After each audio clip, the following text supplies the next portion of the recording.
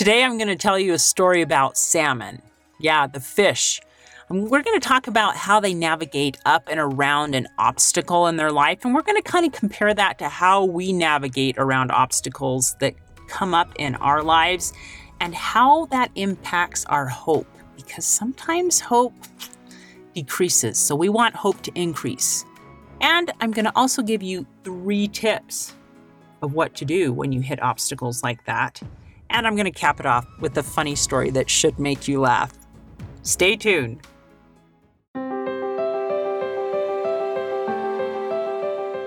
Welcome to Stories of Hope in Hard Times, the show that explores how people endure and even thrive in difficult times, all with God's help. I'm your host, Tamara K. Anderson. Join me on a journey to find inspiring stories of hope and wisdom learned in life's hardest moments. Hello and welcome to another episode of Tamara's Takeaways. I'm your host, Tamara K. Anderson. And I am excited about today's episode. I'm going to tell you a really fun story first. I want to imagine that you were a salmon, a fish, coming in from the Pacific Ocean north of Seattle, Washington, off the United States western coast.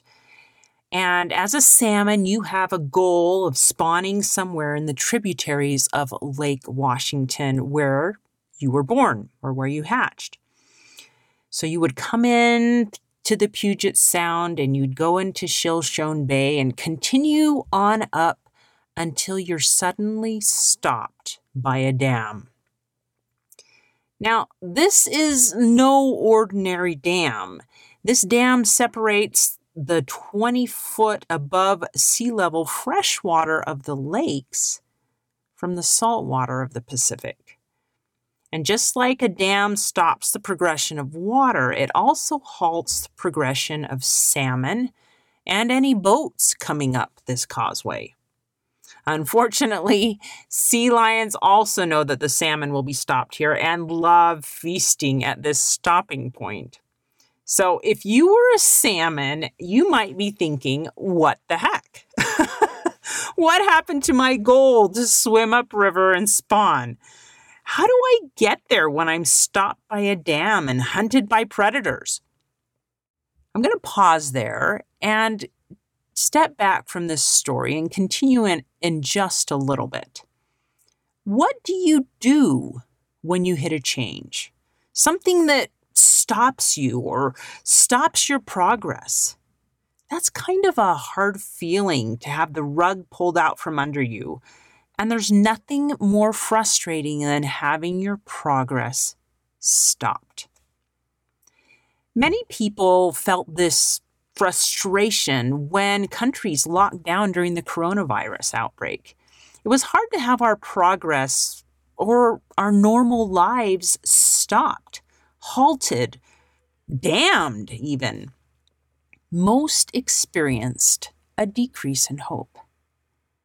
I think it's important to understand the concept of hope and what helps us have hope, so that when our progress is stopped or our normal life is changed, we know how to pivot. On last week's episode with Dr. Benjamin Hardy, we talked about hope. One of the quotes I read from his book, Personality Isn't Permanent, says, "Research shows you cannot have hope without a goal." I'm going to repeat that. Research shows you cannot have hope without a goal. Now, you might be thinking, Tamara, that is crazy. Goals or success, they're just not connected to hope. But the more I've studied hope, because I want to understand it, especially since I'm talking about it on a podcast every week, the more I've studied it, the more I've realized that goals, or perhaps how we envision the future, has everything to do with hope. If I were to ask you what changed in your future because the world shut down with the coronavirus, I bet you could tell me exactly What changed? What was shut down? What didn't happen? For me and my family, we missed going on a choir tour to California. Choir concerts were canceled. Piano and voice lessons were canceled. School was canceled. Heck, going to the store to grocery shop was canceled. We couldn't go. Our spring break trip to Yosemite and the giant sequoias was canceled. And I'd kind of hoped to go to Disneyland for my birthday in May, but that never happened. What happened to hope? It actually decreased because our family couldn't envision the future. It had changed. Life stopped. And guess what? I felt frustrated. People were clamoring to try to figure out how to solve these problems and keep moving, and our family was no different. Let's go back to the story of the salmon. The salmon have come as far as they can up this waterway, and they're stopped by this dam. But this is no ordinary dam. This is the Ballard Locks. And on one side of the dam, if the fish swim backwards and forwards trying to find a way through, they'll catch the scent of fresh water because they're drawn to it. They have a very good sense of smell. And by following this freshwater scent, it requires them to go a different or perhaps a more difficult route up a series of what they call weirs. I want you to picture a giant water staircase where each step is kind of the next level up with water. And the salmon literally have to jump, propel their bodies out of the water to get up the next foot so that they're increasing how high they're moving, and they eventually bridge the gap between the sea level, which is level 0, and the 20 feet where the fresh water is. And so the salmon literally jump up these steps, have to take a 90-degree turn a couple of times, and they finally make their way into the fresh water and can continue their journey on up into the tributaries of Lake Washington, where they can return and spawn like they've been going for. So my family and I had the privilege of visiting these Ballard Locks back in 2014 when we visited the Seattle area, and it is awesome. I highly, highly recommend it. They have this really cool viewing window which is under the water, and you can watch the salmon as they're pushing against the flow of the water, and they navigate their way through this fishing, or this fish ladder is what they call it. And the fish ladder isn't a straight up. Like I said, there's 90-degree turns. They have to go against the current. It's hard, but it's challenging. And these salmon have a drive, and they just don't give up. They're going to push and push and push until they make it. And they do. Now, I'll include some pictures of our family at the locks, because boats can also make this 20-foot increase by going through some locks, and it's pretty fun to watch them as well. But I'll put all that on my show notes page if you want to check it out. I'm going to draw some comparisons here. Just as the salmon had to smell and find their way up the fish ladder, when we hit a challenge that stops us, just like this dam stopped the fish, we too have to learn to kind of pivot, jump out of the water per se, find a different way to achieve our goals, or maybe change our goals. Granted, there were things like the high school choir tour that could not be replaced. But my kids did learn to do piano and voice lessons online. School was moved online. I learned to do my grocery shopping online and pick it up, and the store delivered it right in my trunk. It was actually pretty cool. Our spring break trip, though it got canceled, morphed into a different trip at the beginning of May where we rented an RV for the first time and drove down to southern Utah and explored Bryce Canyon, Escalante, and Capitol Reef because it was outside. And there weren't very many people and we weren't impacted by the coronavirus. We kind of had to brainstorm our way out and pivot just like the fish. And as we envisioned and figured out new goals, our hope increased. It's interesting. Remember how we go back to that quote by Benjamin Hardy? Research shows you cannot have hope without a goal. And that's what we found to be true. When the world changed, our hope decreased because our goals got shattered. But as we moved forward and kept looking and pivoting, we were able to establish new goals. We found ways around it, just like the fish. So I'm sharing major goals here, but goals can be minor things as well. I was sick for about a month during the coronavirus outbreak, and I think I may have even had the coronavirus. Trying to figure out how to get tested, but it's not as easy as I thought it would be. But I had to pivot my expectations of myself because I was so tired I couldn't get up at my usual 5:30 a.m. So I had to modify my goal to be 7 a.m. because I needed more rest. And after that, I ended up getting about a month and a half of rebounding almost daily migraines. And I had to pivot and learn to be more gentle and kind to myself. And I had to change and make a goal that my goal was to get my health back and start feeling better. And I was able to get my health back and get to feeling better. And so sometimes we have to pivot several times until we find where we're supposed to be. But as I set new and different goals, like getting my health back, it became a priority for me, and I was able to figure that out. So I'm going to give you 3 tips that you should consider in life when you need to pivot because your goals have been shattered.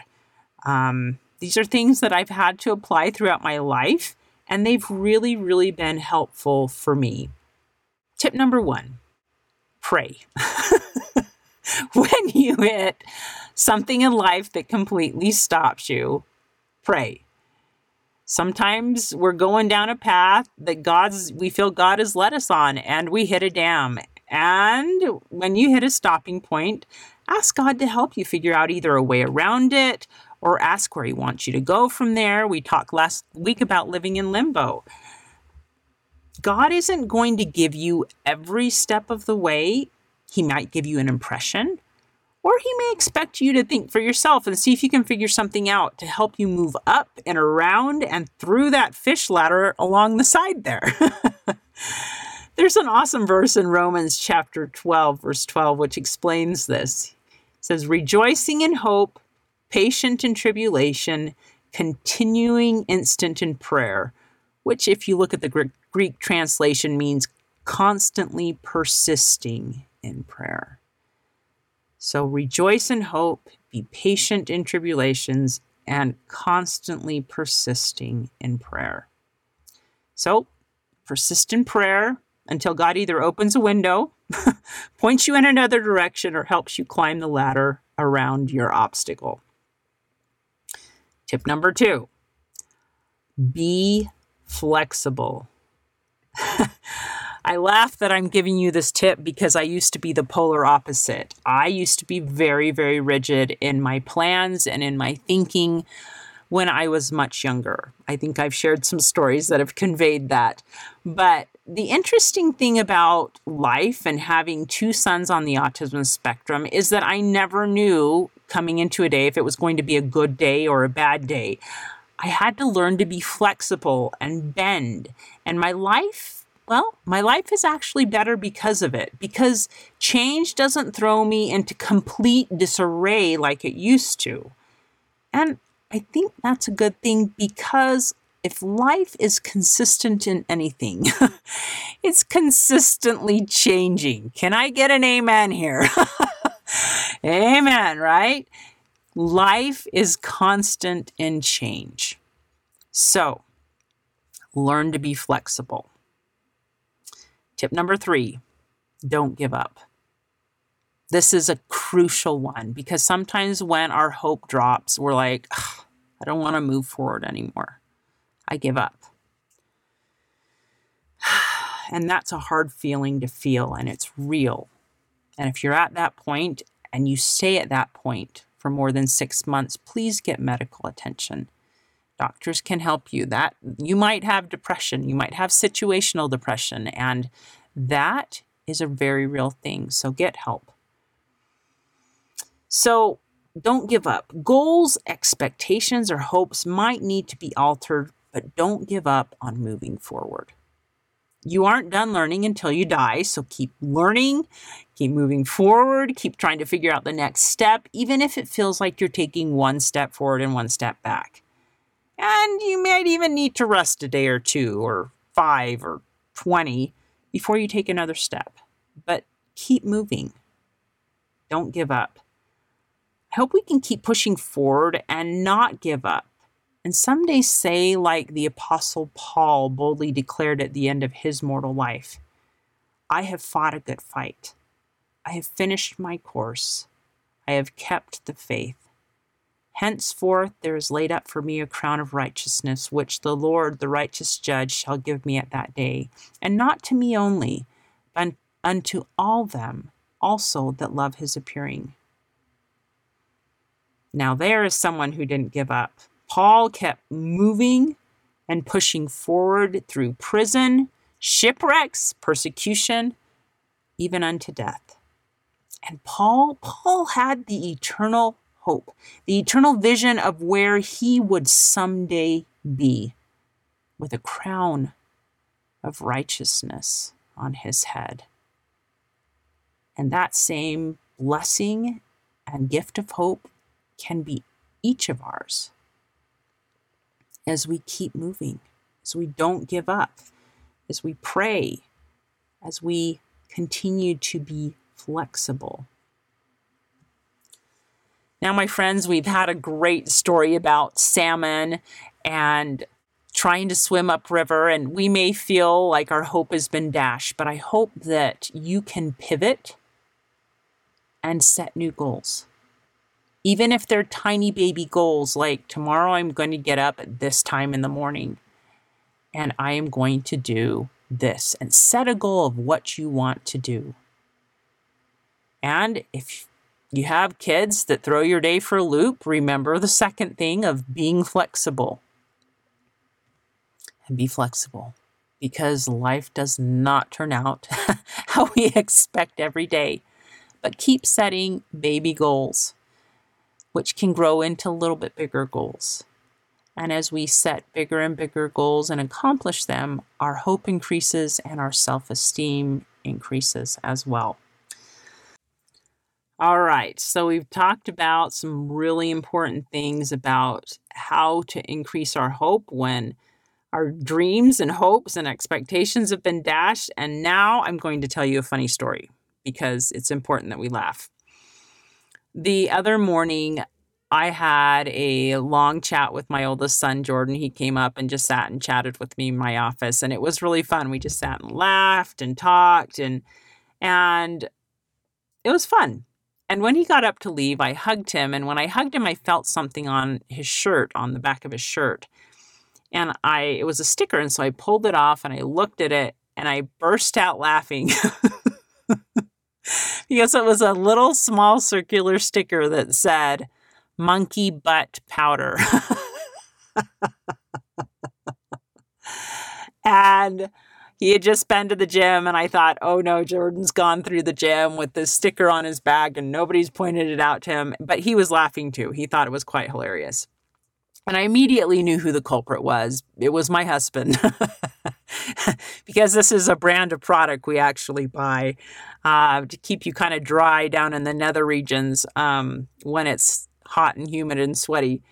And come to find out, my husband came in as we were laughing, and he acknowledged that he'd stuck it on Jordan when he patted him on the back when he got home from the gym. So at least Jordan hadn't gone into the gym with this sticker saying monkey butt powder on him. But we all had a laugh, and it was quite funny.